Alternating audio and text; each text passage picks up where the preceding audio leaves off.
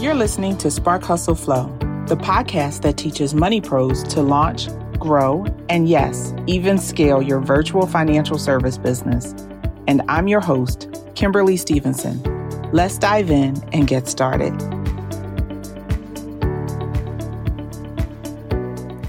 Hey everyone, welcome to episode 20.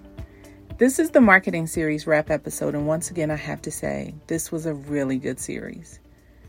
As we were planning out this episode here at Team Sparkle, we decided that we wanted to really dig into some of the most common marketing challenges we hear about from our audience members. We chose to focus on messaging, brand visibility, content planning, and going live for this series. And boy, did our guests really come through for us. Make sure you bookmark and download episodes 16 through 19 to hear from folks like Holly Tack, Kayla Ruin, Janae DeFelicis, and Tanya Smith, who are all experts in their respective areas of marketing. Each of these coaches and strategists has been working in her zone of genius for some time. They've built solid frameworks and are deeply committed to helping finance pros like you create stronger brands, deeper connections, and communities that are totally dialed into your core message.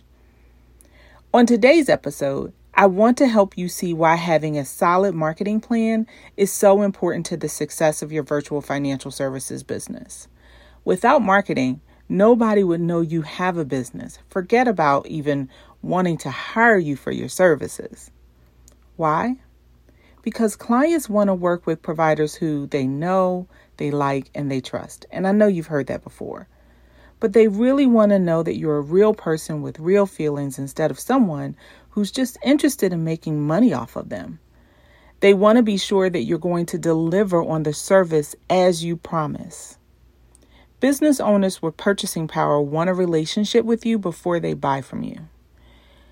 When your goal is to build a relationship with your audience through your marketing and you do it right, you create brand visibility, you build authority, you solidify your professional reputation, and you nurture an audience that's filled with excited, enthusiastic fans of your brand.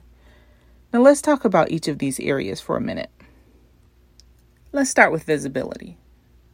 In order to have a relationship with a single person or a large audience, you need to interact with them. Get to know their likes and their dislikes. Know what problems they're experiencing and think about how you can help them solve their problem. In order to learn this information, you must be consistent with your interaction, whether it's on social media or in real life, and that's going to naturally give you more visibility. The next thing I want to talk about is brand authority. So sharing your knowledge, practical experience, and even case studies with your audience positions you as a knowledgeable authority figure and an expert in the field. You know, one who cares about helping other people. And platforms across social media, different podcasts or YouTube videos, or even Clubhouse are all great ways to increase your authority and your visibility. Now, let's talk about your professional reputation. I'm sure you can see how visibility and authority build on each other and lead to helping you build your professional reputation. But remember, as you interact with people and you become an authority figure, your audience will naturally form an opinion about you. If you over-deliver with your services and your signature programs for those who offer financial coaching, your reputation will continue to develop and shine. Overall, a solid professional reputation is actually going to help you shorten the length of time that it takes to earn the trust of your audience and even new followers. And speaking of audience members, let's talk about building that audience of excited and enthusiastic fans. You'll know you've done it right when audience members are actually engaging with you, when they can't wait for you to start accepting new clients again, and they are telling all their friends about how incredible you are. This is the ultimate result of good relationship-based marketing and worth all the time and effort it takes to reach this point. A key thing to remember is to be authentically yourself in your marketing and relationship building efforts. Like gears on a clock, you have to find a way to share your expertise and consistently engage with your audience. Now let's talk about authenticity. for a minute. Like I said earlier, people want to work with and buy from those who they know, like, and trust. And the best way to earn the trust of your clients is to be authentic in how you present yourself. It's much more than just some commonly used buzzword. Authenticity means being your true self in both your words and your actions. Your words and your actions should match. Your passion should be evident and not look like it's an act that you're putting on for your audience.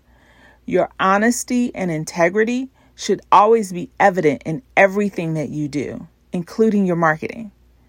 And your online presence should match who you are offline. So, as we wrap up this episode, remember that who you are, your authentic self, is a powerful tool that can help solidify your brand and attract just the right audience. You don't have to show up as the stereotypical dry, boring accountant or tax professional or even money coach if that's not your personality, right? You don't have to be overly dramatic, and you certainly don't have to share more than you're comfortable with. But try to let a little of your real backstory and your personality come through in your marketing. Be your true self, and you'll never have to worry about attracting the right audience.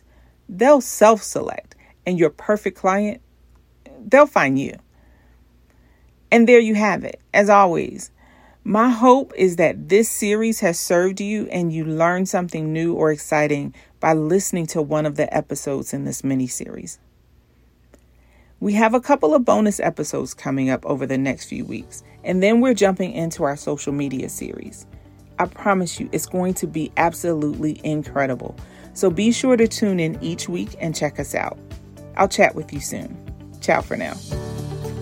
Hey guys, thanks for listening to this week's episode of the Spark Hustle Flow podcast.